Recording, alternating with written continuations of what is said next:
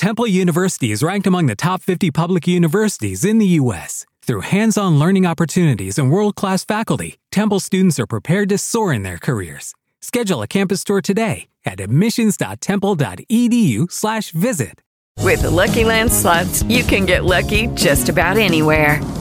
This is your captain speaking. We've got clear runway and the weather's fine, but we're just going to circle up here a while and get lucky. No, nothing like that. It's just these cash prizes add up quick. So I suggest you sit back, keep your tray table upright, and start getting lucky. Play for free at LuckyLandSlots.com. Are you feeling lucky? No purchase necessary. Void where prohibited by law. 18+ terms and conditions apply. See website for details. All right, before we get this podcast started, I got to let you know, if you have a beard, you need to take care of it. And you can take care of it by going to thebeardstruggle.com. When you go to the payout, go to the discount code bar, type in the Mitten Sports, all one word, get yourself a little 15% off. It helps us grow this podcast. As a barber of 10 years, I can tell you your beard needs beard wash, beard conditioner, beard oil, and probably, honestly, beard balm. So just check out each of the products. I'm telling you, as a professional, you need this stuff. Let us help you out. Again, it's thebeardstruggle.com. Go to pay. Once you got all the products you want, once you go to pay, type in the Mint Sports, all one word, at the discount, in the discount code spot, and you'll get 15% off. All right, I'm going to turn it over to Mason.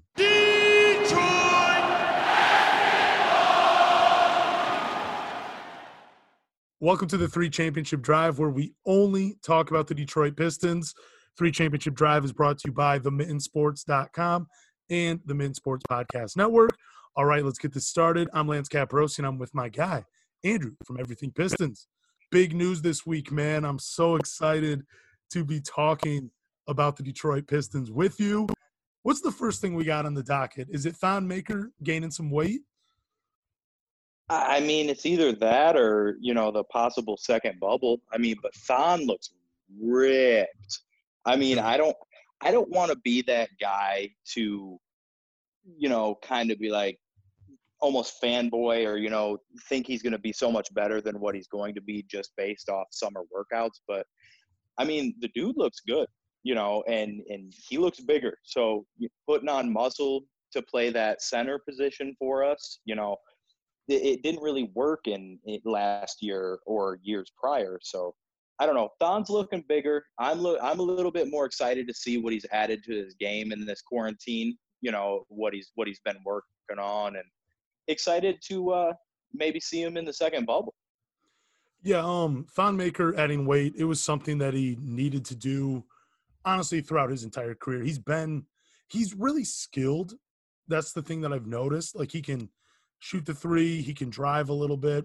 He's actually a pretty good defender, and he's a smart defender, but he's always looking to stuff the rim. His biggest problem, though, I feel like so far in his NBA career, is that he's never been able to keep on weight. Like, he's always just skinny.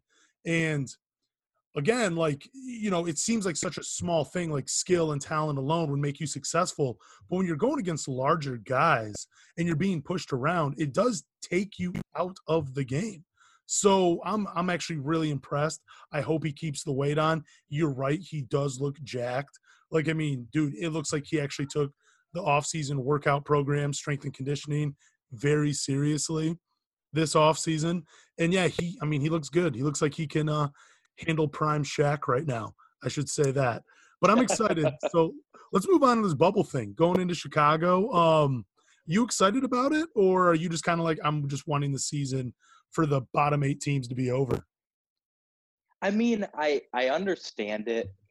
It's a way to have the other teams not just sitting around for months. It's another revenue stream for the NBA that's lost billions due to this virus.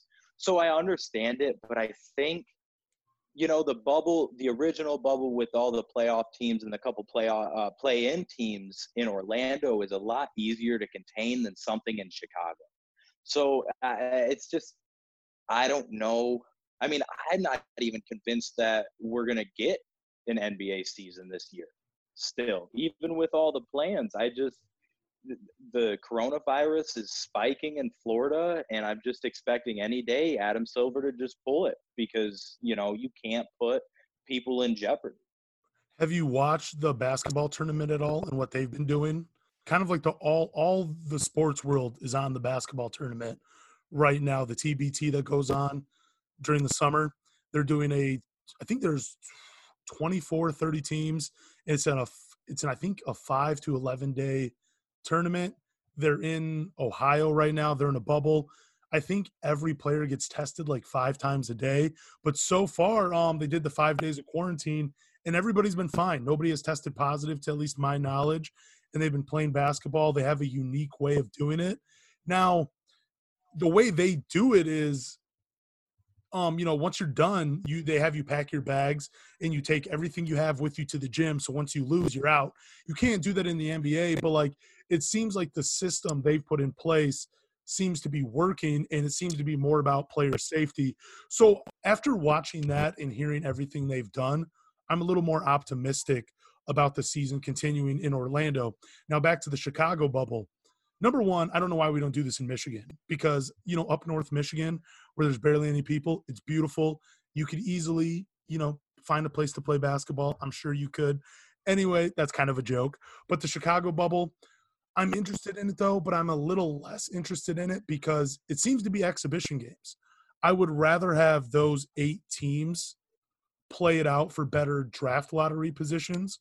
Like go out, like the Pistons, like, before the season ended due to this pandemic, it was, they looked like they had a good shot at getting the top 3 pick.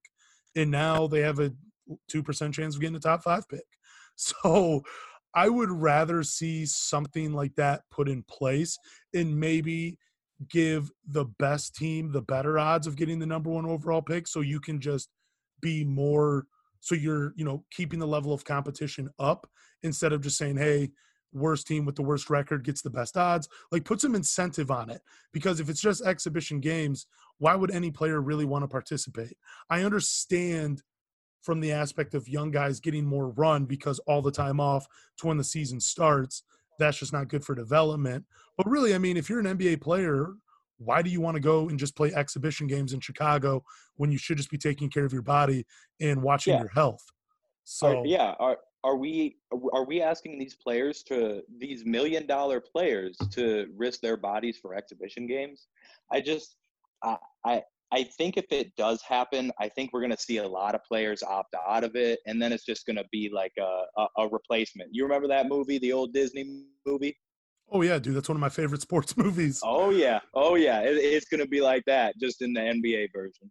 Yeah, that's another thing too. Have you been reading about like the Indiana Pacers basically just saying, you know what, we're not going to add anybody. We're not going to bring anybody on board.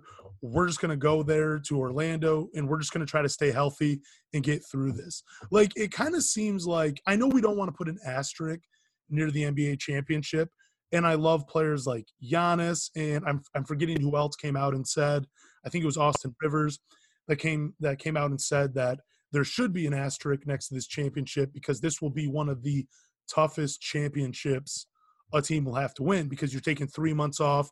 You still have to have camaraderie, chemistry with your teammates. I get all that.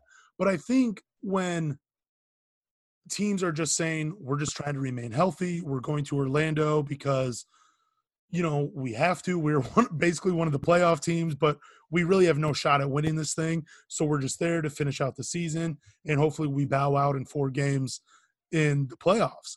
I don't know. I'm just kind of like, I want to see a competitive product, but also I want to see NBA players stay healthy for the next up and coming season. What are your thoughts on teams just kind of like, we're just going to go because we have to? What are your thoughts on that?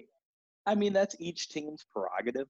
I'm not putting an asterisk by this year's winner. I mean, does every single team, do they all not have to play by the same rules, live in the same resorts, be the same time away from their family, be all the differences in this year's game, in just this year's season? Every single player had to go through it.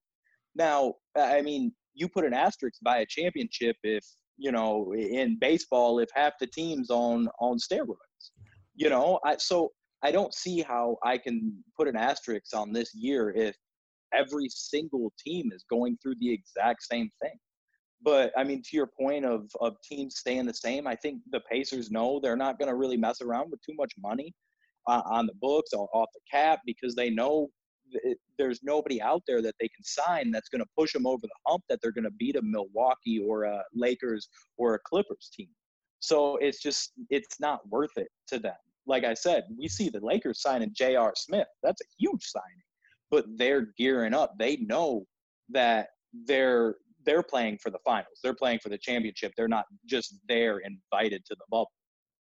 Yeah, that's true. I kind of forgot about the Los Angeles Lakers making moves. I mean, they did lose Avery Bradley. They potentially might have lost Dwight Howard. Who knows? I think he's still on the fence. But you're right. They did sign J.R. Smith. And again, to your point, like there are some of these teams that are out there that are like, no, we're restarting. We're in competitive mode. We're going to go all out and try to win this championship, because the trophy is the trophy. The NBA championship is the NBA championship. It doesn't matter. You're right. This pandemic didn't hit certain cities. It didn't hit certain NBA teams.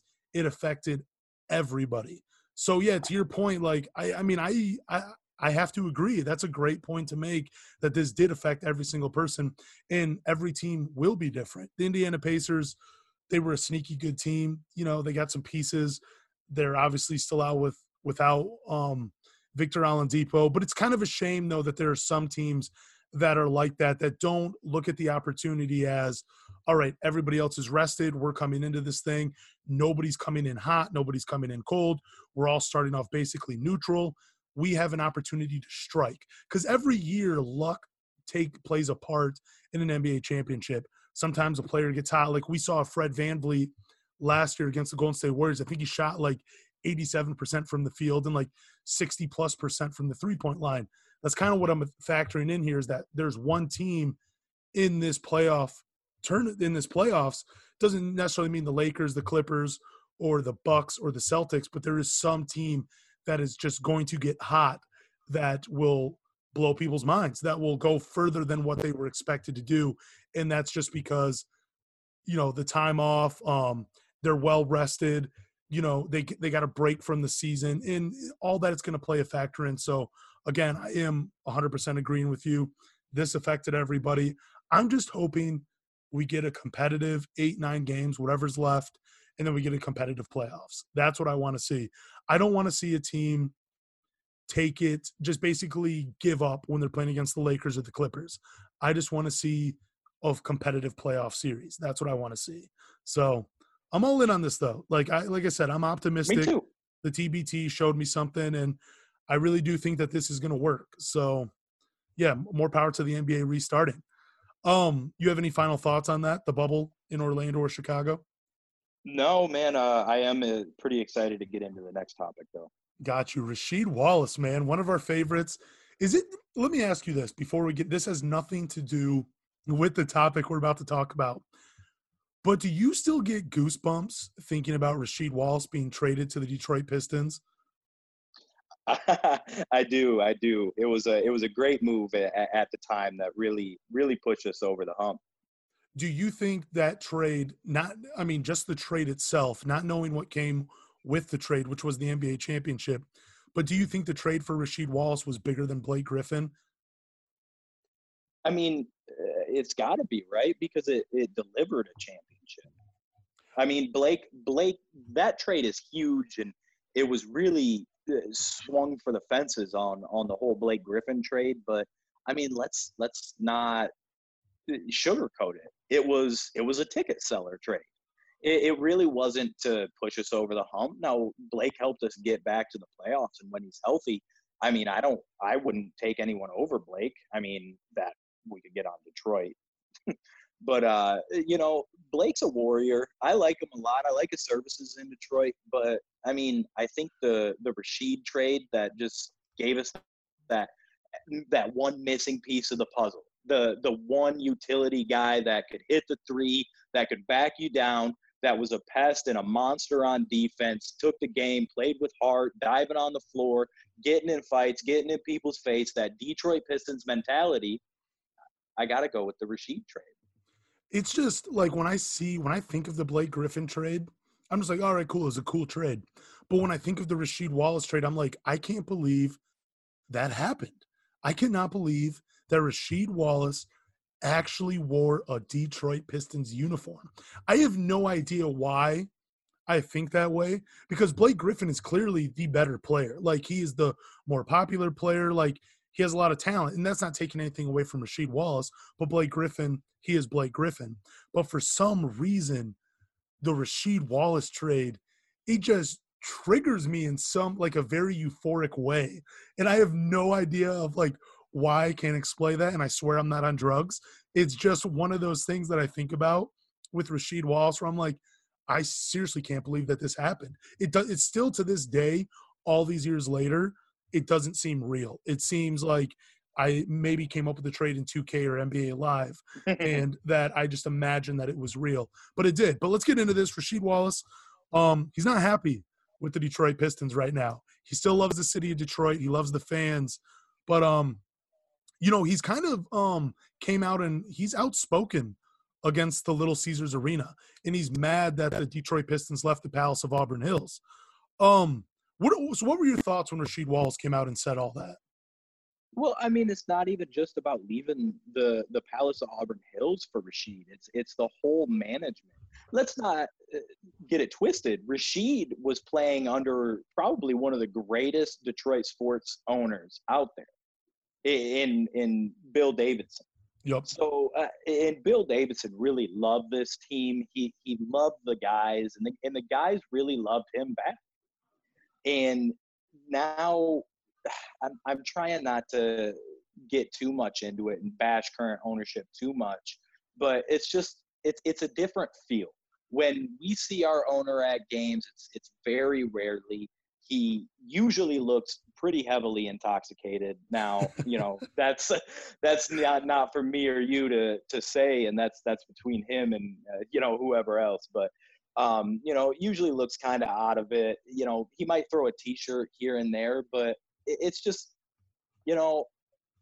it kind of makes me sad because not too long ago we did the whole 2004 finals rewatch, and seeing him in the crowd and seeing how much joy he had on his face watching his team play, it's just we don't have that in Detroit anymore. We have an owner that lives on a different coast that probably doesn't even tune into the Pistons games. So I mean, I don't want to put too much words or actions in Tom Gore's head or mouth, but it's just from the eye test and from what I see, we don't have an owner that cares like Bill Davidson.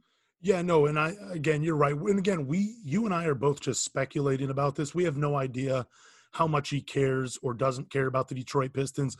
But when we watch the games and we see him at the games, he doesn't look like he's involved. You're absolutely right. He doesn't look like he really cares about the product on the court.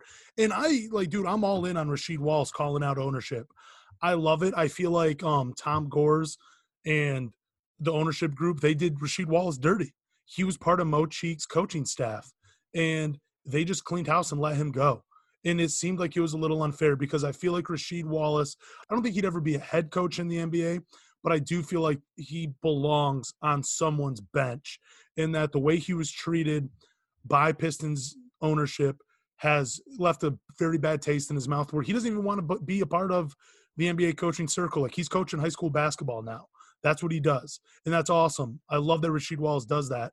But it's a shame that the owner of the Detroit Pistons basically just cleaned house and let him go. And I think that's a bad precedent to be set for other players. Like, that's a James Dolan move. Like, why do you want to mistreat former players that helped build what the Detroit Pistons are today?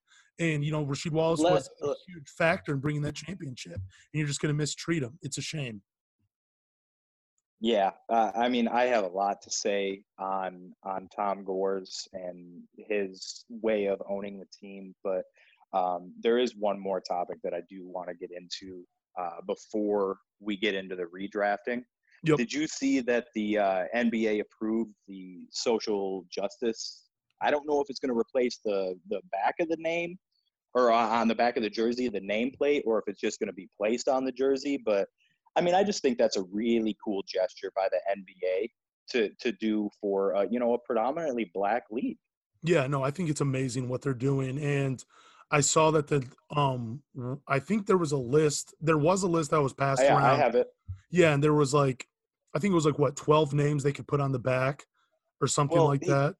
Here, we could take a minute. Yeah, go ahead. So this is the whole list. We got on the back of the jerseys, they can put Black Lives Matter, say their names, vote, I can't breathe, justice, peace, equality, freedom, enough, power to the people, justice now, say her name.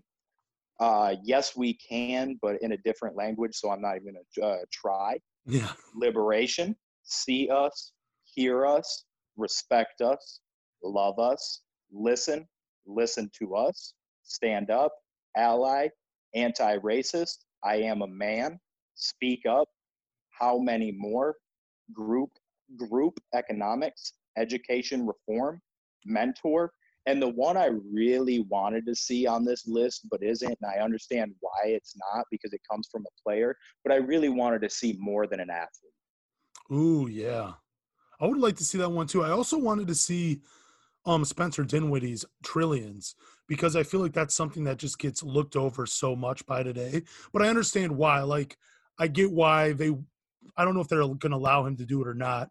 But I don't want, like, if that takes away from what's going on today, then I don't want it to be on the back of his jersey. But I am absolutely in love with what the NBA has done. And I think that's such a great gesture. And that's a great way to really keep up awareness with what's going on in our country. Would you, I mean, let's take LeBron. Excuse me. Would you buy a Lakers jersey if that matter on it, or, power to the people, one of these sayings, if they released them, if the NBA store released them?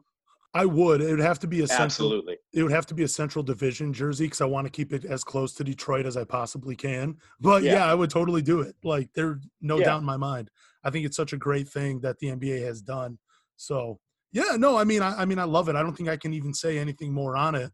But I was going to ask you what's your favorite one, but I'm like, you know what? That's a dumb thing to discuss. So yeah, I think they're all great. So I'll just throw it out. I do like to say her name right now because of the whole Breonna Taylor situation. Her killers still have not been arrested 90 some days. I don't understand how I get this is the basketball podcast, but you know what? I'm going to take a second. I don't understand how you kick in a woman's door, shoot her while she's sleeping, and you're still walking. Because if I did that to one of my neighbors, I'd be in jail before dinner time. Yep. It's not fair. So say her name's one of my favorite. Obviously, the Black Lives Matter is a great one. Power to the people, anti-racist, I am a man. It's just a really great approved list from the NBA. And this is something that we, don't necessarily see in NFL, or definitely not in the MLB, or, any other hockey, soccer, league. So, it's kudos to Adam Silver, for what he's doing and bringing awareness to these issues. Yeah, and it's great to Adam Silver, but to your point of why you don't see it in other leagues is like the NBA is really just a players' league. They're all about the players have the power. They dictate what goes on because they really do bring in the money. Like, it's a players' league and they have a ton of power. But our guest is here, so we're going to get ready to do this redraft. I'm going to admit him real quick. Seriously, put your guys' hands together. Turn your volume up for Nicholas Henkel. Good to have you on the show. Here we are. We're going to do the redraft. We're going to do 2007, 2008, 2009. And if you have time, we would love to ask you some questions from our listeners. So absolutely. Yeah, absolutely. So this is how the redraft works. I think Andrew explained it to you in some text messages. But basically, wherever the Pistons draft, so for 2007, they drafted 15th. You can either choose to keep the original pick or draft a player after them. Yep. So the draft 1 through 15 or 1 through 14 stays the same. Right. So, yeah, and we all basically how it goes, we all pick a different player. So I'm pretty sure I know who everybody would draft at 15. There's like a big name in there that's probably going to the Hall of Fame that really slid. So whoever takes them, I'll go with somebody else. Andrew or yourself will go with somebody else. Yep. But who wants to go first in this? I say Nick goes. Nick, okay. He's the guest. He gets the first. Okay. Here, I wrote it down. Let me just pull it up real quick. So we're starting with 2007, I assume. Yes, sir. Rodney Stuckey was the first original choice. Yeah. Did you want to do like an intro or something? No, I'm just gonna keep it how it is. But okay, all right. Listen, man, people know who I am. We don't need to do an introduction. They do know who you are. I'm kidding. Okay, so basically, here was my thinking. If I went first, I was going to go with the player who I'm about to say. If I did not, I figured you guys would take him, so I was just going to stick with Stuckey. But since I'm going first, I'm just going to take I went with Marco Bellinelli. And the only reason I did that is because it's not that it didn't work with Stuckey. Like, it was okay, right? That was kind of like the Stuckey years when I was kind of making my transition from like caring more about the three other sports in Detroit kind of to the Pistons. So I wasn't totally in tune with it, but clearly the longevity that Bellinelli has had, some of it, I guess you could argue, is because he's played such a long time with the Spurs mainly. But him as a perimeter threat alone, I just feel like, and again on longevity alone, really simple answer. I'm just going to instead roll the dice with Marco Bellinelli. I like that pick. I mean, he was on my list. He wasn't on mine. I'm just gonna say that I got three guys, but he was not on my list. So let's just talk about Ronnie Stuckey real quick, man. He was the original choice. I think that they were trying to make up for missing out on Dwayne Wade because they're very similar players, as in little undersized at the 2 guard, love the mid-range, love the drive. It's kind of weird, though. I was looking back on Rodney Stuckey. So in college, for 2 seasons, he averaged 24 points, 5 rebounds, 5 assists, 2 steals, did not go to the NCAA tournament 2 seasons. So I think it says something about a guy that fills up the stat sheet but doesn't win. And it might be a good idea not to draft that guy with the 15th overall pick, especially with all the guys that are on the board. And I think what really made the choice, like what didn't work for Rodney Stuckey, he was just given the keys to the car too soon. Like, he didn't have his license yet. And I would have loved, I think in a different universe, a different timeline, Rodney Stuckey and Chauncey Billups are the backcourt. And that to me makes so much more sense than Rip Hamilton and Rodney Stuckey, just because Rodney Stuckey was so much more of a scorer. And I think he needed a point guard that could put him in position for better shots and really just to make him look better. Like, 100% agree. Yeah. So, Andrew, I'm going to let you go. Who do you take at 15? So with all that being said, I am not going to take Rodney Stuckey now. No, I was actually surprised. I saw a guy's name that I didn't think was drafted here, and I'm going to have to go with Nick Young. I mean, you know how I like my shooters, my perimeter players, and, 2007 era basketball, there wasn't too many perimeter players. So I really think with that Detroit Pistons, pack a lunch pail, we said it 100 times on this podcast, defense, I really think a perimeter threat with Nick Young and Rip Hamilton, and seeing Nick develop behind Rip Hamilton would be a lot of fun and a lot of years of a 1-2 punch coming off the bench there. So I like Nick Young. Pretty inconsistent. He's a great player. Like, he had a lot of potential. I think there was an interview with his grandma that says, like, I think she said, if you just get your head on straight, you could be great or something like that. So I do love Nick Young, but I want to share this with you. He played 2 more years than Rodney Stuckey, but only has 15 more points than him total in their careers. And I think he has almost 400 less assists. He does have 1 more championship than Rodney Stuckey. Yes, he does. He does. Man. And I'm sure a lot more playoff games. Here's what I'll say really quick about Nick Young. If he doesn't go to Washington, if he doesn't end up there, and Gilbert Arenas doesn't bully him into being a good basketball player, like, maybe the swaggy that we know now, like, doesn't happen. You know what I mean? So, like, maybe that gamble with Detroit wouldn't work. I don't know. Go ahead, though. Do you really think Larry Brown or Rip Hamilton, Ben Wallace would have let him run around being all swaggy P-esque? No, they're going to shut that down. So that's kind of what I was getting at. But I want to point out how unfair this was, how you trashed my pick of Rodney Stuckey and bullied me into not taking him. And then I take Nick Young and, he's got 15 more points. All right, I see it. Dude, I just thought I'd point that out. I didn't think I would get to share that stat, but I really wanted to share that with people. Nice. So, we have a guest on. I got to look good. What can I say? True. I got you. Yeah. I got you. So you guys are going to hate me. So here are my 3 players, at the 15 spot. And so number one, I got Wilson Chandler because he's the hometown guy, came from Ben Harbor, could play both forward spots. He's not my pick. He would have been my pick if you guys had selected one of my guys on the list. I also like Rudy Fernandez, even though he only played 4 years in the NBA. An explosive athlete. I think he held the record for most three-pointers in a season by a rookie. And then, like, Steph Curry came in and just blew that record out of the way. Same with Trae Young and Donovan Mitchell, all those great guys. Yeah. The reason I love Rudy Fernandez, and again, he's not my pick, but he dunked on Dwight Howard in the gold medal game in like 2008, and I thought that's one of the greatest plays I've ever seen. But my pick, he came in the second round. He was traded for his brother, but it's Marc Gasol at 15. So I got to go him. Like, I thought about it. Okay, Yeah. I'm glad everybody thought about it. Yeah. That's good. But franchise center, franchise player, I think he's one of the top 3 players in this draft according to win shares, but really just on talent alone. Defensive player of the year, still productive in his mid-30s. He had 4 seasons of 17, 7, and 4. I thought it was huge. Marc Gasol is going to be my first pick at 15. So, yeah, I think I might have won this one.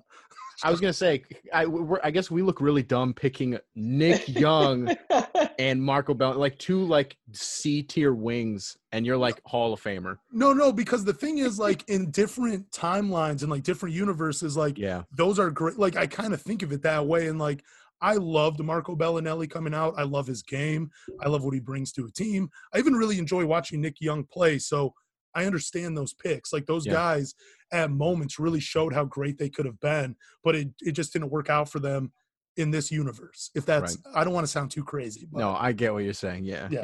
All right. So now we're moving on to the 27th pick. The original pick was Aaron Aflalo. I don't blame anybody for keeping this guy on the roster. So I'm going to let you go again, Nick, man. Who's your guy at 27? You guys are going to – you know what? Since – just for the sake of being different, right? Here's how I'm kind of approaching this. So you say, like, well, if you want to keep Aaron Aflalo, like, that's not a problem. It's a good way to look at it. Here's another way to look at it. We've been bad for a long time, and something has to be different. So, and I don't want to be wrong.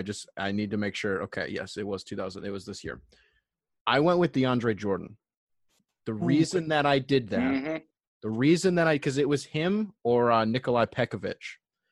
And the reason, Pekovic was always hurt. So that was a fail-safe if you guys picked DJ. But the reason that I want DeAndre Jordan is because, okay, that's going to be your center. And he emerged as a better rim protector faster than Andre did. And by taking DeAndre Jordan, assuming he kind of goes on the same path that he did with the Clippers, he went to Texas A&M, right? Yeah, he went to Texas A&M. Yeah. So I feel like you sort of almost alleviate the need to draft Andre Drummond, period. And, like, I'm not here to slander Andre. We all have I feel like the 3 of us collectively know that he was a good player. He is a good player. Yes. But it took longer for him to be like a decent rim protector. And right now you look at Brooklyn and they have like one of the best like center duos in basketball, right? Can I interrupt real quick? Yeah.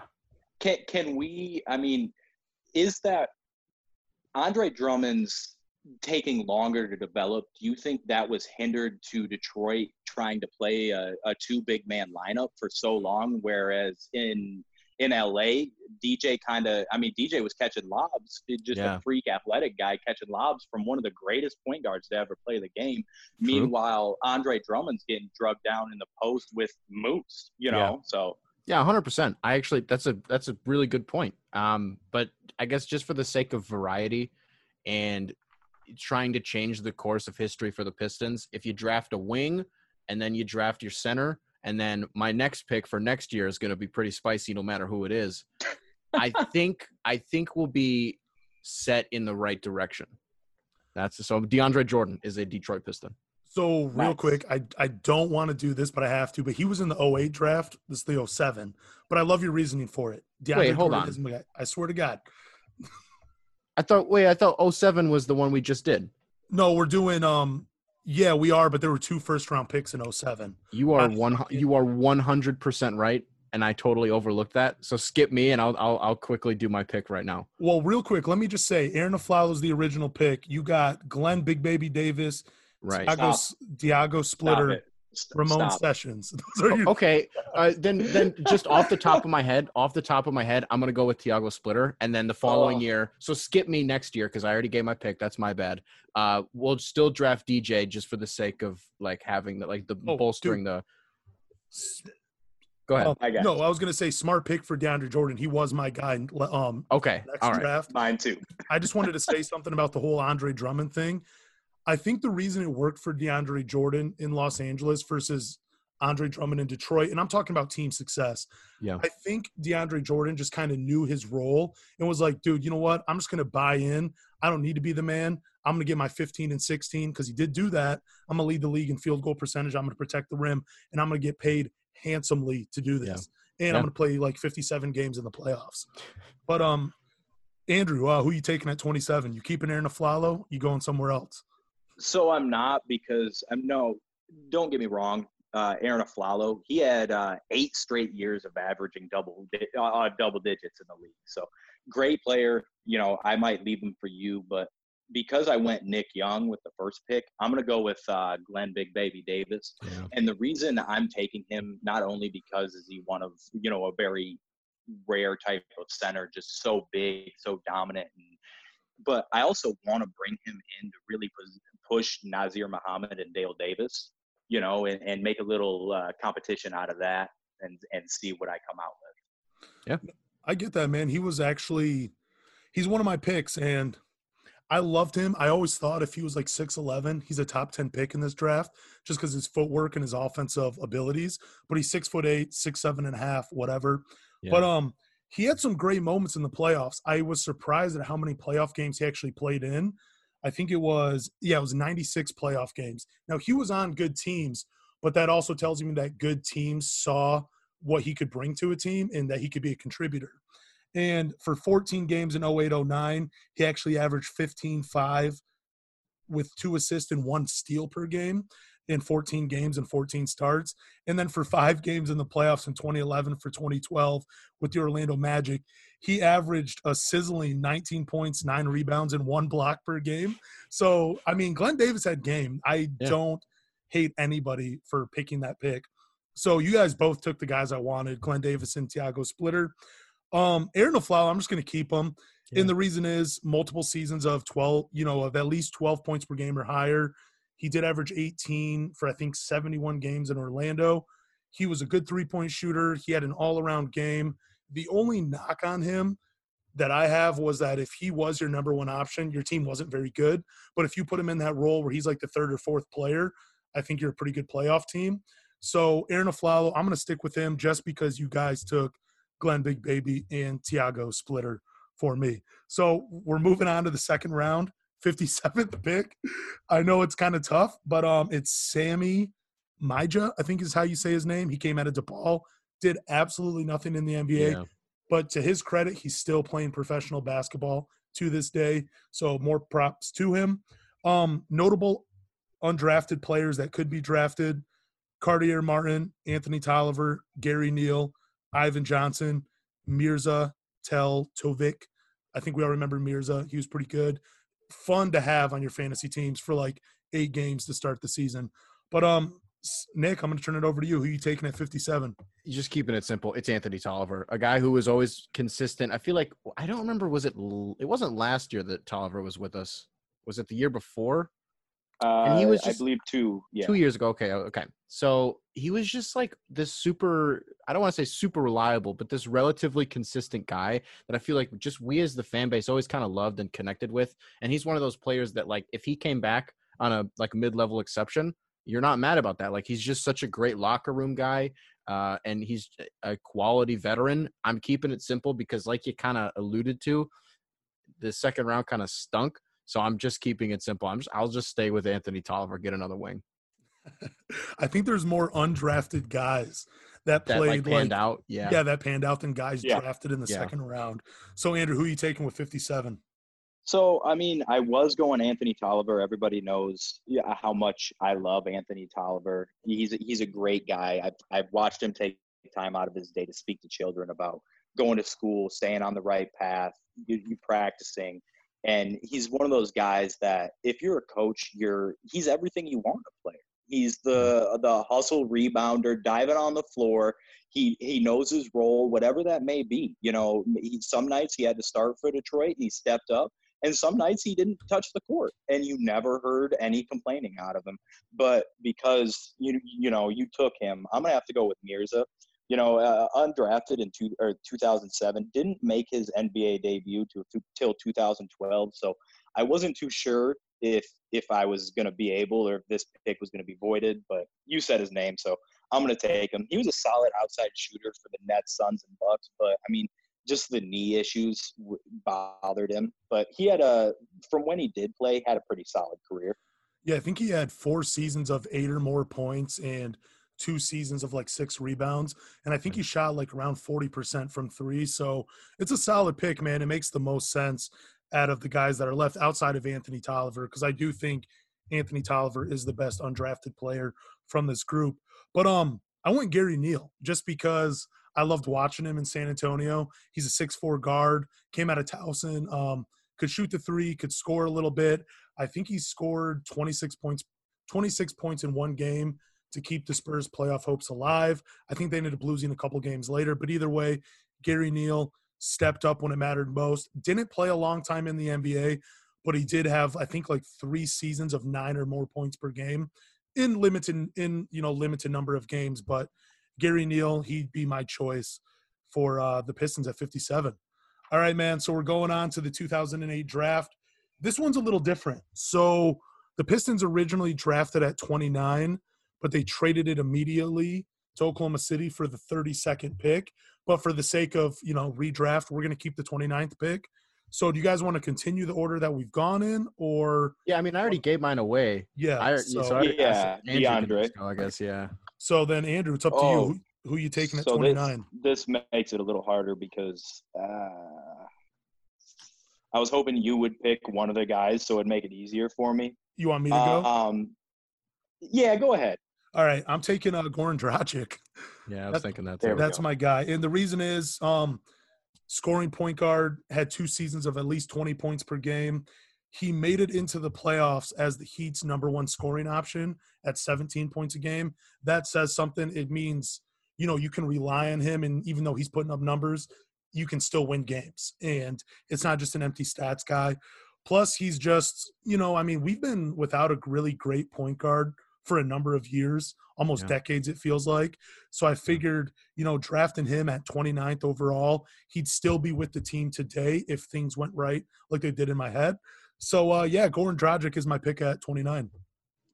So, yep, that was my other guy. And I don't know why I got so hung up on this, but something's telling me just to take Mario Chalmers. I was thinking that too.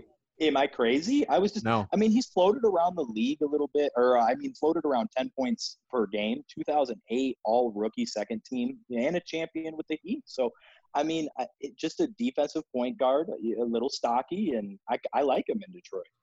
Yeah, actually, he was on my list too. I thought he was a pretty good point guard, and I think, again, this whole universe thing, you put him on a different team, he might even be more successful than he was in Miami, even though he was successful in Miami, but like, he was the 4th banana on that team with those guys. Yeah. So I do like the Mario Chalmers pick. I did like Nikola Pekovic because he had 2 seasons of at least 16 and 9 while shooting like 52% from the field. And he was productive when he was healthy. I don't think he ever went to the playoffs, but we only got 5 seasons of him. He was a classic back to the back center, back to your basket center, I should say. And very good value for where he went in the draft. But that leaves us to go to 59. The original pick was Deron Washington out of Virginia Tech. I don't know if any of you guys ever watched him play in college. Nope. Very athletic. Nope. So he was a productive college player. He averaged 11 points, 5 rebounds, 2 assists, 1 steal, 1 block, while shooting 47% from the field. He signed a 2-year contract, partially guaranteed, with the Detroit Pistons, but they did him dirty and released him, even though he would have been the 15th man on the team. So something to be said right there about him. But Darren Washington, I'm assuming none of us are going with him at 59. But Nick, you're on the clock. Who you taking? You guys are going to roll your eyes if you know who he is, because you're going to be like, that's really dumb. But he was my favorite player, my favorite collegiate player growing up. and he never really had a chance in the NBA, except he was like decent in the summer league. I'm going to go with Drew Neitzel from Michigan State. Love that pick. There's no real reason other than I feel like I haven't really included like good thought out answers. Like Bellinelli was like he's played in the league longer and he's a good perimeter shooter. DJ was like, he was about, you know what I mean? Like I feel like I'm not giving great answers, but like Drew Neitzel growing up was like one of my first, like, I love that dude. And I don't know, maybe in the right scenery, he doesn't flourish. Like I'm not drafting him at 59 thinking he's the point guard of the future. You draft him like how you draft Kyrie Thomas, maybe even Bruce Brown, but that's probably a stretch. Like just in principle, like a guy that you're taking a chance on, maybe they can, be that like fail-safe third option for you. Sure. I'll take Drew Neitzel at 59. Who was 59's a good, I was just going to say 59's a good, kind of range to just kind of start taking stabs at guys. So, I mean, I can't fault you for that. Yeah. No, not at all. Michigan State, like I have a weird kind of story about him, but I went to school with somebody that played against him. We didn't go to the same high school. This was in college. And he played against David Kuhl as well. David Kuhl, he got a full ride scholarship to Michigan State, but he tore his ACL. Ended up going to my alma mater, Western Michigan. Great player, a lot of fun to watch. But he was like, dude, the difference between Drew Neitzel and David Kuhl is David Kuhl like can just shoot from high school range, but Drew Neitzel pulls up from half court and just makes it look easy. And he literally crossed me out of my shoes when we played, and I decided to give up basketball. And I'm like, oh, okay, Drew Neitzel, pretty damn good. Yeah, he's really good. Yeah. So Andrew, who are you taking at 59? I'm torn again, and it's between two undrafted guys. I guess I'll just take him because I think this is a kind of crazy stat. I'm taking a guy that actually played for the Grand Rapids Drive in 2016, Gary Forbes. Ooh, and nice. The stat that I found about him is, he's played for 19 professional teams, NBA, G League, and overseas. Did not know that. Goodness gracious. Yeah, 19 different teams listed when I pulled up his Wikipedia, and I was like, wow. So I was just like, hey, 59, we'll take a stab at him. He's obviously been around the game long enough, played in a few NBA teams, played on a handful of G League teams and overseas. So let's take a shot on Mr. Forbes. He was on my list. He had two, I wouldn't say pretty productive seasons, but he did average like 6 points per game with, I think, 3 or 4 rebounds per game. In getting meaningful minutes in the NBA, I have no idea why it didn't work out for him. But there also is a little fun stat about somebody that was drafted around this time. They were drafted by the Lakers. I think it was Joe Crawford. So Joe Crawford, I don't know why I'm sharing this, but I read his Wikipedia page today, and he's playing in the NBA D League, and then he gets invited to play in this upstart American Basketball League, which folds like a week later because the guy that started it was a con artist. That's exactly what the Wikipedia page says, and I thought that was kind of a neat little stat about Joe Crawford. But Gary Forbes was one of my guys, but I'm going Anthony Morrow just because he's a shooter. I think he played – did he play for Detroit for like a season or something, maybe 8 games? But if that, yeah. Anthony Morrow is my guy just because he's been in the league for a minute. Good shooter. I think in the right system he could flourish. I also had Reggie Williams, who averaged 15 points per game for like a 20-win Golden State Warriors team right before Steph Curry got drafted. So, yeah, those are my two guys. I like that pick because Morrow was on my board as well, and he actually holds the record for the most points ever scored in a game by an undrafted player in his rookie season. He dropped 37 on the Los Angeles Clippers, went 15 for 20 from the field, and grabbed 11 boards. So that is he definitely was on my board as well. That's a great trivia piece that I'm gonna like store that. That's really good. I'm gonna remember that one. Yeah, when you're like at the bar and you're trying to pick somebody up, you're like, hey, listen to what I got up here. Yeah. You ever heard of Anthony Morrow? That's a great stat. Like, it's really good. I love that stat. That's awesome. I did not know that about him. No. So 2009, this is like low key one of the deepest drafts I've ever like revisited. There's just guys in the first round that could be picked, guys in the second round that can be picked, even undrafted guys that could be drafted in the first round in today. But for some reason, in almost a can't miss draft, the Pistons missed and they drafted exactly that. Yeah, Austin Daye at 15. So, real quick, who you guys? I have a headband from him. I have a headband From Austin Day. Yeah, he was sitting on the bench, and it was at the Palace, and I mean, I think it might have been around 2008, and I just kept screaming his name, and he finally threw it to me. But yeah, that's I got Austin Day's headband, Pistons legend. That is like, is that the coolest like Pistons? Because I see Lance had to go take care of something. I'll just carry this. What's like the coolest Pistons memorabilia thing that you have? Well, so I kind of keep it low key, but my dad actually worked for the team for about 20 years. So we do have in our family a 2004 championship ring. Oh wow! Along with I think 1 or 2 Detroit Shock. I can't remember how they won or how many they won, So there's a few nice little Pistons memorabilia pieces floating around in our family. Is that I don't mean to be completely off topic. Is it with your dad? Did he get like the pamphlet that like said like this is how you purchase a championship ring and like this is how much it costs? Because I saw somebody posted like someone was an arena worker, an arena employee at the Palace in like 2004 and they won. And I saw this on Reddit like a month or two ago. Yeah. And it was literally like a brochure, like you can get a ring, like a little necklace, these like pendants, like a frame, like you could get all this stuff, but it cost like a lot of money. And it was really, really cool.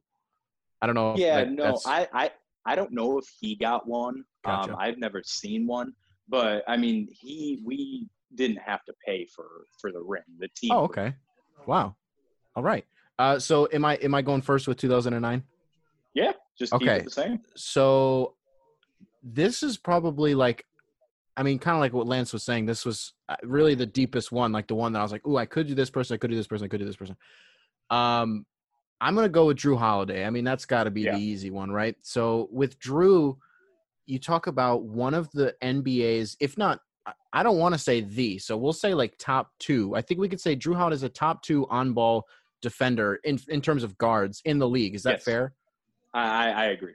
Okay. And I think at the very least you say top 3 because I know people are going to put Ben Simmons in there, whatever. With Jrue, I know that Pistons fans have always kind of been clamoring like, oh, how do we get Jrue Holiday on the team? And it's like, that guy's not going anywhere. He wants to be in New Orleans. I actually remember vividly Derrick Rose's game winner in New Orleans this last year. He put Jrue Holiday on skates, and it was like the most mesmerizing thing I'd ever seen in my life. Guy who can pretty much shoot from anywhere, can get to the basket really easily. I think everybody's a Jrue Holiday fan. I feel like whoever went first was probably going to take him. I do want to say, I'm not going to dwell on this too much, my backup pick was Jeff Teague. And you want to talk about a guy, because if you pick Jrue Holiday, I feel like you can move forward confidently and say, this is probably going to be our guy for the foreseeable future. Whereas Jeff Teague is sort of that glue guy where he has that year, because people just forget that the Hawks randomly won like 60 games in 2014, 2015. Jeff Teague was an all-star. Like, what was even happening that year? And he was really good, and he's still that consistent guy who off of your bench, sort of in the same paradigm as Ish Smith, if that's fair, where like you can go to him off your bench and you know he's going to be fine for the most part. Are we in agreement there at least? Yeah, absolutely. Jeff Teague? Yeah. Yeah. Okay. Yeah. And then Lance, I don't know if you heard, I did go with Jrue Holiday. Oh, okay.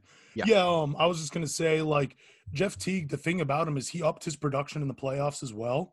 Yeah. So every time they were in, like, his stats just went up, and he was consistent. But Jrue Holiday would have been my number 1 overall pick as well at 15. Yeah. So Andrew, who are you taking? Man, again, I'm torn, but I'm just gonna I'm gonna make a call here. So the Pistons were obviously looking to take a small forward, drafting Austin Day. So I'm just gonna draft not a bust, and I'm gonna take Taj Gibson. I think he was third. He was third on my list. Yeah, I think he really fits in with the Detroit Pistons defensive first mentality. And, you know, he kind of has been floating around 10 points a game his whole career, solid on defense. And just, I mean, I'm not going to dwell on it too much because just longevity. We've seen Taj, if you're a basketball fan, for a number of years now. So that's going to be my pick. Solid pick. He wasn't in my top 3 just because I like the guards that went in order. I think it went Jrue, Jeff Teague, and Ty Lawson. And somehow the Pistons still went Austin Day, which is, to me, he's Kevin Durant with no sugar. That's what I like to call him. But he, you know, he's like an MVP overseas. So, but It's a toss-up for me between Jeff Teague and Ty Lawson because I really loved Ty Lawson coming out of college, but he had a really short peak in the NBA. I think it was due to alcoholism or something like that why he left. But he had a 4-year stretch of 15-7, 1 with 3 rebounds. And I really did like him. And I don't think he ever got out of the first round in the playoffs, but for 6 games in, I think, 2007, he averaged 21 and 8, which is huge. But I'm going to go Jeff Teague just because longer. He averaged, I think, at least 15 points per game for like 7 seasons for the Atlanta Hawks. Started off a little bit slower, but he really just seems like the type of guy that you could put in Detroit and he can run the team. And plus, I have some pretty good second-round picks where I could make a nice little future backcourt with Jeff Teague. So Jeff Teague's my guy at number 15. And really, I don't think I could go any worse than Austin Daye. So no, absolutely not. We're going 35th right now. It's DeJuan Summers was the pick. I don't know if you guys know anything about him because I don't. Nope. I think he Georgetown with Greg Monroe. Yeah. He's a pretty productive college player, but again, he's one of these guys where he's really good at everything, but he's not great at anything. So it kind of derails his NBA production. But who are you going with at 35th, Nick? So here's the thing. Well, first of all, this isn't my pick, but would you guys kick me off the show if I pick Gigi Datome? No, not at all. Okay, I'm not doing that. I'm not doing it. I thought about just like throwing and just making a meme out of this. No, I'm not going to do that though. So here's my dilemma is there's 2 players I'm stuck between right now. And Andrew, kind of like what you just did, I have to make a call because I know if I don't take one of the guys, he's gone because we had 3 second rounders to deal with right here, correct? Yes, sir. Yeah. Okay. So I know that one of you guys is going to take him. So I just kind of got to bite the bullet. I'm going to go with Joe Ingles. And if you talk about, see, I said it, and now I'm pissed off that I did it because I wish I said the other player. But if you needed a forward in the first round, you talk about at the beginning how there's so much talent that even went undrafted that should have been drafted in retrospect. Joe Ingles is a guy who, again, tremendous longevity. If you need a defender out there who's just going to piss the ball handler off, even off the ball, like Joe Ingles is your guy. Sort of borderline like the quintessential embodiment. No, he's just the quintessential embodiment of a 3-and-D player in the modern NBA. And I feel like people always cling to this quote unquote Detroit mentality. Kind of feel like that's Joe Ingles. So Joe Ingles is a Piston at 35. I like that. I like that a lot. Andrew, who are you taking at 35? Yeah. So Ingles was actually on my board a little bit later at 44th. So I do really like that pick, but so I'm going to do a little something to kind of steal him away at 39th. I'm going with our 39th pick, Jonas Jerebko, at 35, just so you guys can't get him. It's just we saw Jerebko for a while in Detroit, 3-and-D, lanky dude. Hits the 3 consistently, tough on defense. So, I'm going to have to go ahead and draft him a few spots higher. I'm so mad. I really like Jonas. I really felt like Jonas Jerebko was a great pick in the second round for Detroit, and he makes so much sense in today's NBA because you really could play him, at the 5 small ball lineups, like not for a long period of time, but he could stretch the floor. He was a high energy guy. I kind of felt like Detroit thought they had more with him than they really had, and I wish he would have kept playing the role he had early on in Detroit, and I think he would have been a longer tenured player in Detroit. So I'm a little torn at 35 because there's a bunch of guys that I like at this spot. But I'm going to go DeJuan Blair just because I loved watching Pittsburgh basketball. And I know that sounds kind of crazy, but like LaVance Fields, Sam Young, DeJuan Blair, those were my guys for Pittsburgh. So I'm going DeJuan Blair. I think he played like 6 years in the NBA, had no meniscus, had no ACLs, don't even know how he could stand, but was productive. And I think he had 20 rebounds in the rookie sophomore game. So he was like a 9-6 guy in the NBA. I liked him. I think he brought a little value to the teams that he played for. So I'm going to go DeJuan Blair at 35. And now we're on to 39. Original pick was Jonas Jerebko. Who are you taking, man? So I'm blown away. I'm just going to do it. The other player besides Joe Ingles was Wes Matthews. I'm shocked that he's still here. Yeah. So I'm just doing that now. So Wesley Matthews, welcome to the Detroit Pistons. Been in the league for about 10 years now. And when the Bucks are going to make their championship run here in the next month, I wouldn't necessarily put him in like even the top 5 most important Bucks on that team. But again, a guy who has such tremendous longevity in the league, another really great 3-and-D player, where it's like you're drafting all these 3-and-D players and it's 2009 when that revolution sort of hasn't happened yet, but it's like eventually it will. And you're just kind of hoping that you can hang on to all of these assets while it's still happening. And then it's the same thing with the Ingles pick, where if you need that, if you're looking for that small forward, Wesley Matthews can play a 2-3, right? So even like in year 10, Wesley Matthews in Pfizer form against the Lakers in December has these crucial moments where he's locking down LeBron. Like he can really rise to the occasion, a player that like Detroit would desperately need today. And I feel really good about taking Wesley Matthews there. Dude, I'm kind of mad at you because he was going to be my original pick at 35, but I was like, wait a minute, let me do some sneaky stuff where I'll draft a bunch of other guys and take him at 44. Nope. So wait for you to pick him right under my nose, man. I should have just stuck with my gut. Andrew, who are you taking at 39? Well, at 44, I had Wes Matthews and Joe Ingles, so I really hope the last pick doesn't get picked too. But, I mean, at 39, I'm kind of piggybacking off what Nick said about this 3-and-D guys really going off the board. We've been drafting a lot of them, and it's kind of, the calm before the storm, the players coming in before the revolution starts.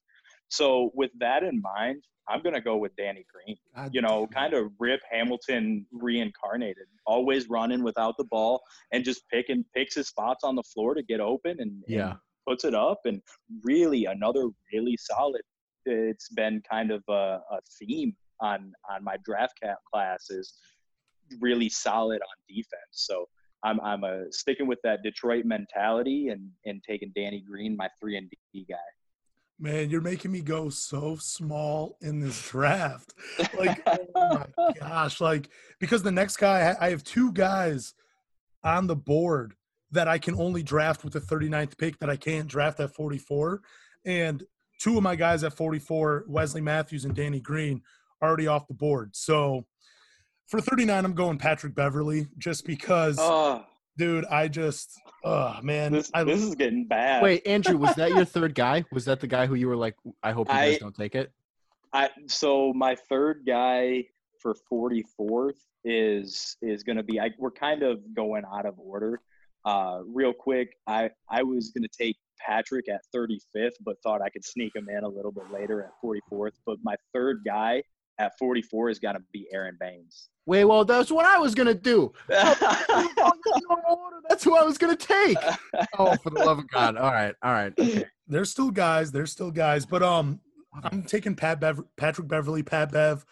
Very dude, this dude is Detroit through and through. I really wish we would have signed him this past offseason. I love Patrick Beverly's game. Actually, so for many people that don't know, I'm actually a barber. And one of the guys that – he's not a client of mine, but he came in. He's from Chicago. He's from the same area as Patrick Beverly. And he told me some stories about him. Well, he told me 2 stories. One of them was about Antoine Walker. He showed me his hand. Antoine Walker broke his fingers because he blocked he blocked his shot off the backboard. This was a 6'1" guy sitting in my chair. He was playing pickup. Antoine Walker happened to show up. He's like, I had no idea this dude would go to Kentucky. He had all this baby fat on him. Didn't even know he could play basketball. But he breaks my hand, breaks 2 of my fingers. They're still crooked to this day. And then he says, Patrick Beverly's another one of these guys. This dude was telling me, he's like, I'm in my early 30s. I'm a former D1 athlete. And Patrick Beverly, 7th, 8th grade, is checking me full court. And I knew this dude was going to the NBA just because you never see a 7th or 8th grader doing that to a full-grown man. Yeah. He really tried to take me out of the game. So Pat Bev is my pick at 39. Still love that story.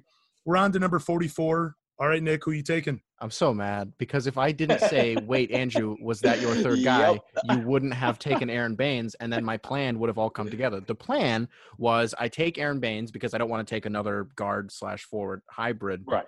And then I'm thinking, okay, now we have, because in the last 2 years I would have drafted Tiago Splitter and DeAndre Jordan, and now we have a guy who would later adapt to the modern NBA and hitting like 9 threes in a game, Aaron Baines. Now that's out the window. So instead, I'm relegated into taking a guy named Garrett Temple, who was never really great at anything.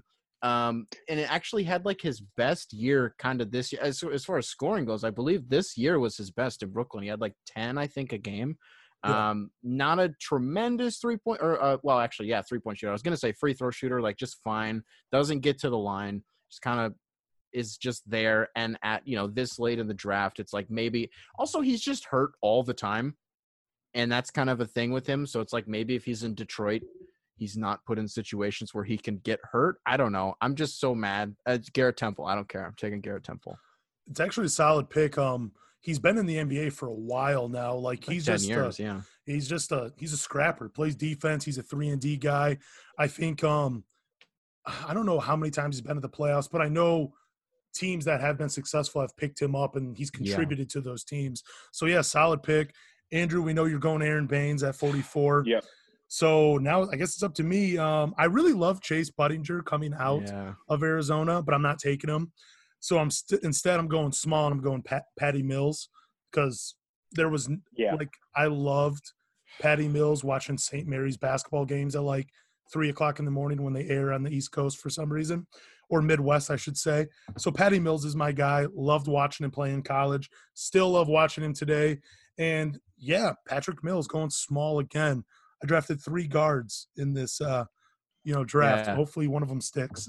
So I had Patty Mills going 39th. I thought for sure someone was going to take Danny Green at that spot, but Patty Mills didn't get picked, and Danny Green didn't get picked. So you got to go Danny over Patty. Yeah, I picked 4 guards. That was why I wanted Aaron Baines. I didn't want to pick 4 guards, but that's what I did. So for people that are just listening, we still have Jody Meeks and Marcus Thornton that were on the board. And they weren't picked up. Those were 2 more notable names. Like I said, this draft is really deep for role players and all-stars and MVPs, because Derrick Rose at the top of this draft. I believe, Russell Westbrook was as well. Very good draft. But unfortunately, the Pistons drafted one guy that made it, and that's Jonas Jerebko, and missed out on all these other guys. But all right. So you got time, Nick, to answer some questions from our listeners? I got about 10 minutes. Sweet. Let's go through these as fast as we can. This comes from GR Drive Daily. Higher level of play, Division I or the G League? G League. Probably the G League.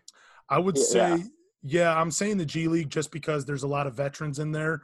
Yeah. These guys, they made it past college. They're playing professional basketball. So I believe the G League is more competitive. Division I, they have probably more talent, but it's spread out.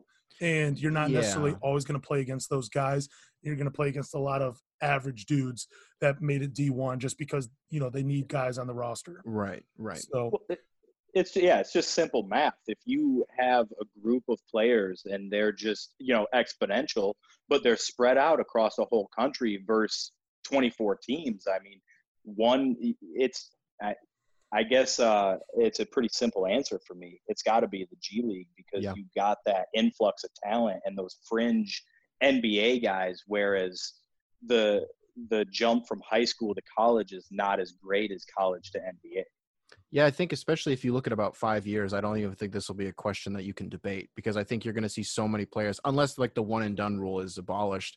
I think you're going to start to see a lot more players do that, jump to the G League and just kind of forego a freshman year in college. I don't recall what players, I don't remember the names of the players that did it, but like that's a thing that's already happening. So in a few years, if nothing changes, if everything's the same, I don't even think this is going to be a question.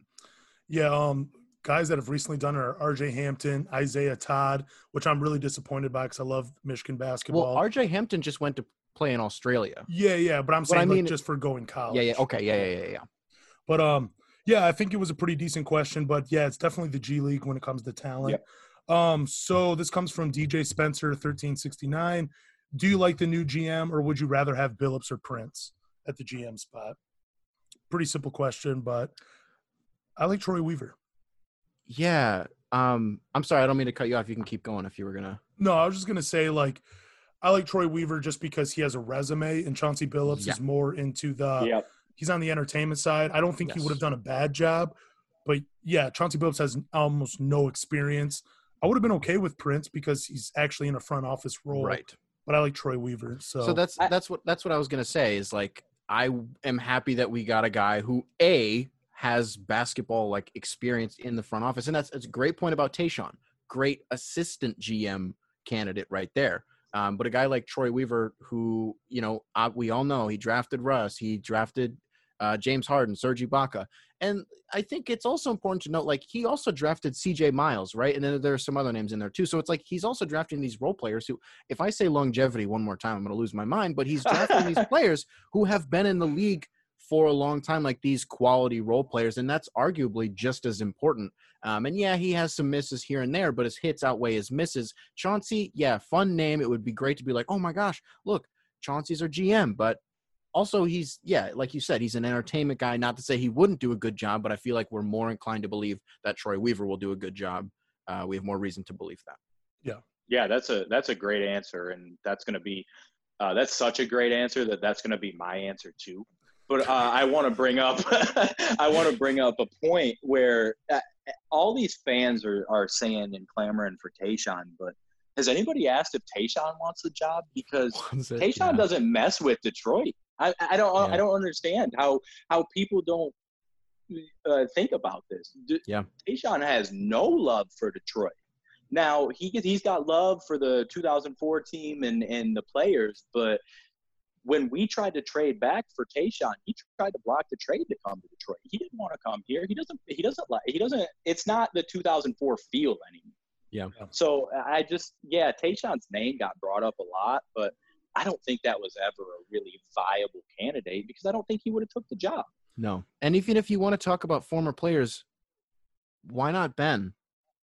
Yeah. Actually he does stuff with the drive. Yeah. Does that make more sense? I don't know. Yeah. Absolutely. I kind of felt like people that were kind of throwing Chauncey Billups' names out there were kind of reliving like what the Detroit Pistons did with Joe Dumars. And I'm kind of excited that we're not signing a former player to be the general manager, because I feel like guys that have worked as hard as Troy Weaver to get to that spot, that's valuable. They're not just a former player. They have no glory to their name. They're just hard work, put their nose to the grindstone and just, do what they have to do to stay 100%. at the top. 100%. So, next question comes from Alex Lavernez. There's 2 Christian Wood questions, but this is his. Is there a world where the Pistons don't re-sign Christian Wood? Yes. Yeah, absolutely. I don't mean to. Yeah, it's like I watched Interstellar for the first time the other day, and in there they talk about how there's a whole bunch of different realities and dimensions and all this stuff. Let me tell you something. It is entirely within the realm of possibility that the Detroit Pistons don't re-sign Christian Wood. Now, exactly how would that occur? Well, the New York Knicks exist, and they have. Here's what I'll say, because I feel like everyone still talks about Christian Wood, and I don't mean to be rude. I'm kind of sick of it, because we just do it all the time, and it's like obviously in an ideal world we'd re-sign him. So here's the thing. Detroit's going to have arguably more money than anybody else in order to re-sign him. He's made it clear that he wants to be here because a team finally gave him the chance that he's been looking for. And wouldn't you know it, he actually capitalized because he's in a really good situation. So does it make sense for him to leave? If it's for financial reasons, yeah, like if the Rockets for some reason or the Celtics or the Warriors offer him a mid-level and he has those championship aspirations, which he does because he's in the NBA, he could conceivably do that. But if it's about a payday, it's Detroit. The issue is if he wants to actually win now, yeah, he'll go somewhere else. I think too, if a team offers him over $20 million, Detroit's probably like, okay, we don't know if he's worth that. He's not. It's all about the money too. Like, can we sign him for a reasonable price? Yes. Because again, even though Christian Wood has looked great, it's still such a small sample size of what he's done in the NBA. And we have no idea. This dude's still hungry to get paid. He's 24 years old, and I think he's made barely more money in the NBA than I have cutting hair. So it's just inconceivable. I don't think there really definitely is a world where he doesn't resign with Detroit. And I think it has a lot to do with money. Yeah. But Andrew, let me ask you guys this. Do you think, and now I don't know if you guys remember this, this was maybe a few weeks ago, a month ago now, where he tweeted, "I want to win." Do you guys think that was more of a shot at Detroit and the current place they're at? Or more of a shot as I want out to be on a championship level team. Lance, I'll let you go first. I just think that's a tough question to answer. Yeah. I think he is just looking to win. I think that's where his heart's at. And I think, when you play professional basketball, there are some guys that love the lifestyle more than the actual game itself. And that's cool. Like if that's what floats your boat, that's what floats your boat. But I think Christian Wood is more of one of these guys like, I'm frustrated with losing. I would rather take less money to go play somewhere else. Kind of like what Calvin Johnson did in Detroit. Like, I'm not willing to sacrifice my body if we're not going to go to the playoffs. So, I just think it's more of he wants to win now and he wants to be on a winning team. And if you don't start building a contender in Detroit, I'm out. Yeah. So, I don't know if anybody else wants to throw 2 cents into that. I'll just add something really quick. People always talk about him leaving. Give me a reason why he would do that. You know what I mean? Because again, this is his 5th NBA team. Everyone's given up on him, even though he was just as good for the Pelicans to end the year last year as he was for Detroit, almost arguably close to his peak this season. Now, I think one of the most interesting things to see is first of all, it's important that I said I was going to go quick, but no, of course I'm not. You said that it was a very, very small sample size. You're 100% right. And the biggest thing with that sample size was, what did the roster look like? There was no Blake Griffin. Admittedly, Derrick Rose was there, but Luke Kennard wasn't there. The entire roster was banged up. I promise you, when next season rolls around, Jordan McRae isn't going to be running around out there, and we'll have better lob men than Tony Snell. So how Christian Wood's going to be able to operate in a new setting with better teammates around him is going to be interesting. But even then, he's still going to get more opportunity with Detroit than he would anywhere else. There's virtually no incentive for him to leave. So I think the comment was just a very general, hey, winning would be cool. And there's nothing else to read into. I like that. Okay. All right. So final question. This comes from Marcot01. Do you think Christian Wood can achieve top 10 center next season or all-star? What should we do with our presumed $30 million cap space this season? Again, I get tired of the Christian Wood talk as well. I do appreciate the questions that come in. 100%. Yeah. I mean, we've probably answered 25 of these questions doing this podcast about Christian Wood. Yeah, the center position, I don't care what anybody says. There's maybe 5 centers in the NBA that are good. Of course, he can achieve top 10 center status, but he does play a lot of power forward. I think that's the better question. Will he be a top 10 power forward?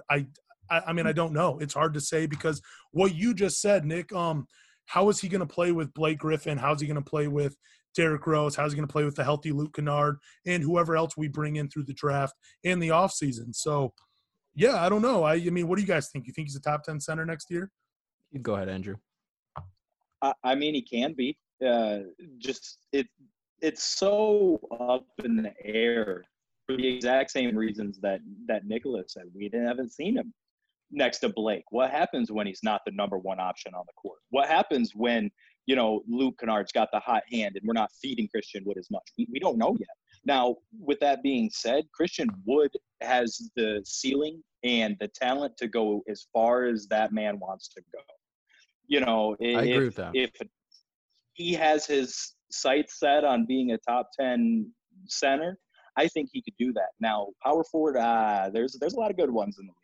So I don't know about that, but I mean, he has the chance to maybe be a top 10 Detroit Pistons power forward. I mean, maybe. Yeah. What do you think, though, Nick? Do you think he's going to be a top 10 center all-star in the next coming years? Or next season? As far as the all-star stuff goes, I'm super happy that he has those aspirations for himself and that he's out here tweeting my goal is to make the all-star team next year. That's great to see. I love it. I'm not going to be no, you're not good enough to do that. Of course not. But do I think it's feasible? No.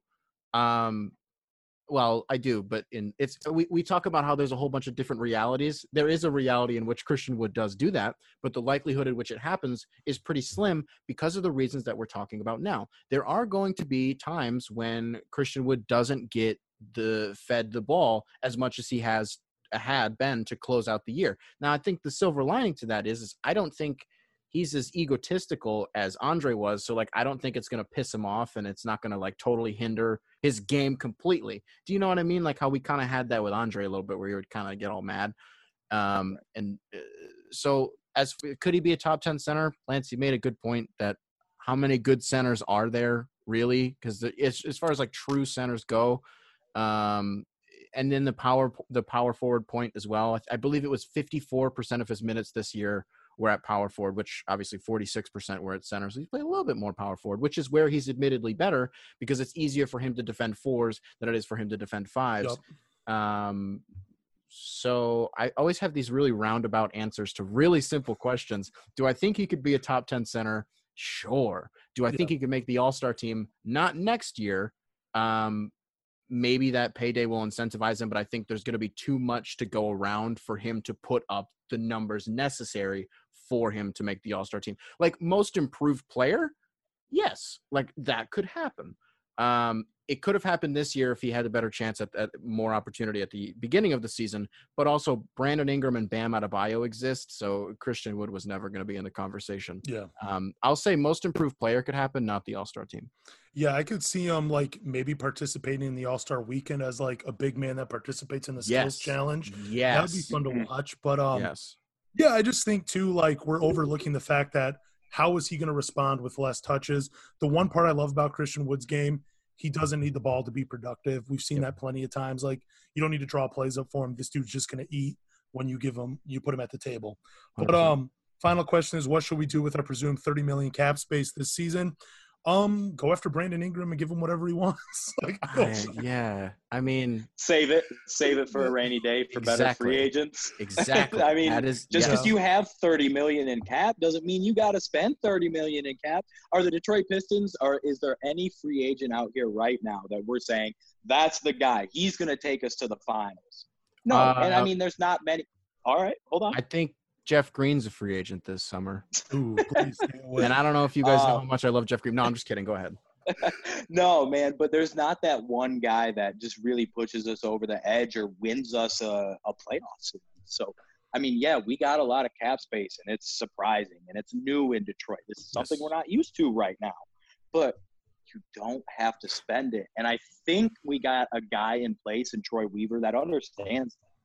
So I think that, I'm not really looking for the Pistons to make any big splashes this year or, maybe next year or the years coming up, because as we've alluded to on this podcast a couple times, Dwayne Casey, even before Troy Weaver came in, obviously has really structured this team around contracts that guys have 1 to 2 years left on.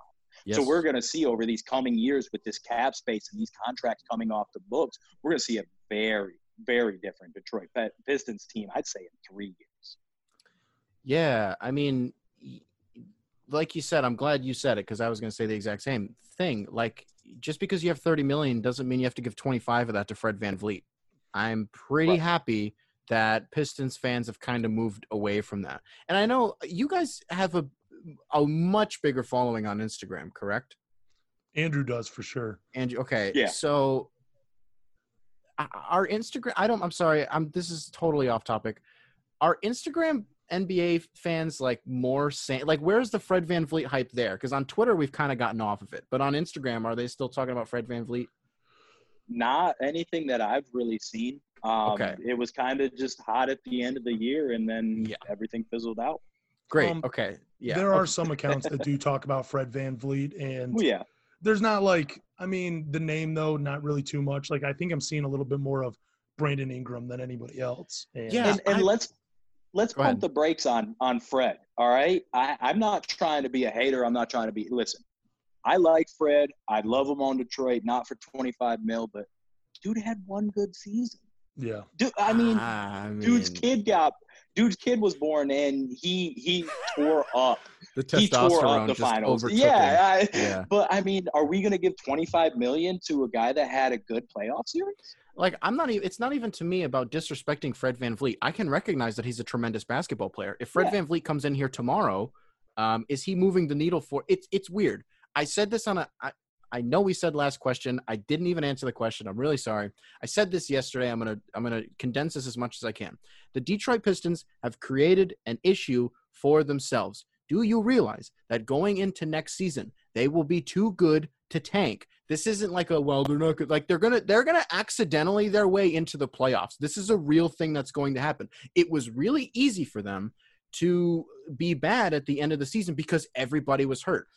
If Blake Griffin comes back and he's even 75% of what he was in 2018, and Derrick Rose is back, and Luke Kennard is back, and we have Christian Wood back, we get whatever free agents we get. Hypothetically, you draft LaMelo Ball, whoever you get in the draft, the Pistons will be too good to be bad, right? So what you don't want to do is get someone like Fred VanVleet, because it's like you said it was a rebuild, and like, yeah, you can change decisions, whatever, but you can't keep rebuilding on the fly because we've been doing that for the better part of a decade. So that's why the Fred VanVleet stuff kind of makes me mad. At this point, the Pelicans and Brandon Ingram have like said to each other, this is happening. You are not going anywhere else. I'm off that train completely.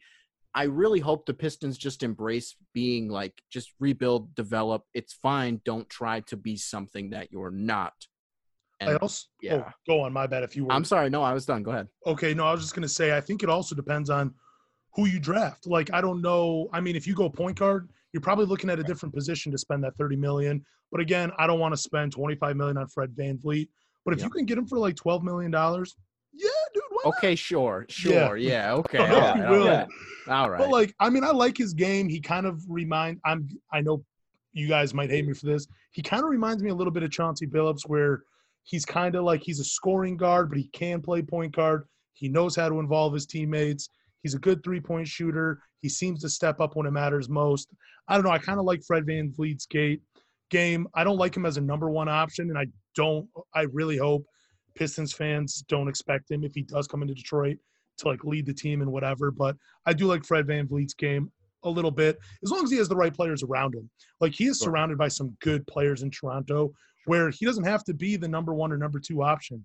But I mean, he can show up and show out when they need him. So I like Fred VanVleet for the right price.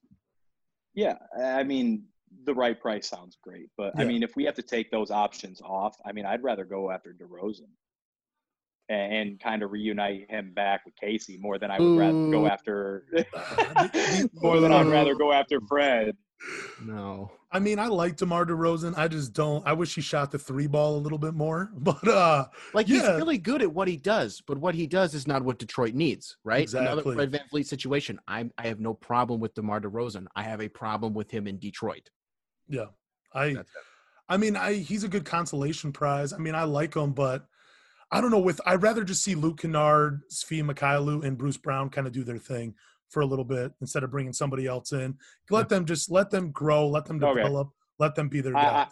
I retract my statement. No, don't do that. Can't do that. Can't do it. No, I got you. It's been immortalized. You can't do that. Sorry. I think he'd be fun. He's another just bouncy guy. You know, he'd be fun to watch on the break in Detroit. And I mean, again, it's not like getting him is going to derail any high playoff hopes. So he might bring a couple highlights to Detroit where, you know, when Blake Griffin is injured for the 30th time. If you could surround him with four guys that could shoot the ball, I absolutely love DeMar DeRozan. Like, if you can go Christian Wood, Blake Griffin on the outside, like Luke Kennard, and like, I don't know, maybe Bruce Brown, and then just Derrick Rose, he can shoot. Yeah, a little bit. But, I mean, they kind of do the same thing, though. That's my problem. It's like they're both very good at working 15 feet inside. Like, Derrick Rose has really developed his outside shot, but that dude still looks to just take it at the rim, and it still amazes me. So, yeah, 100%. Yeah. All right, I think that's a good way to end this podcast. Thank you, Nick, for joining us. Thank you, Andrew, for always showing up. A lot of fun. Appreciate it. You can check out 3 Championship Drive on Spotify, on Apple, on Google Podcasts, wherever you listen to podcasts.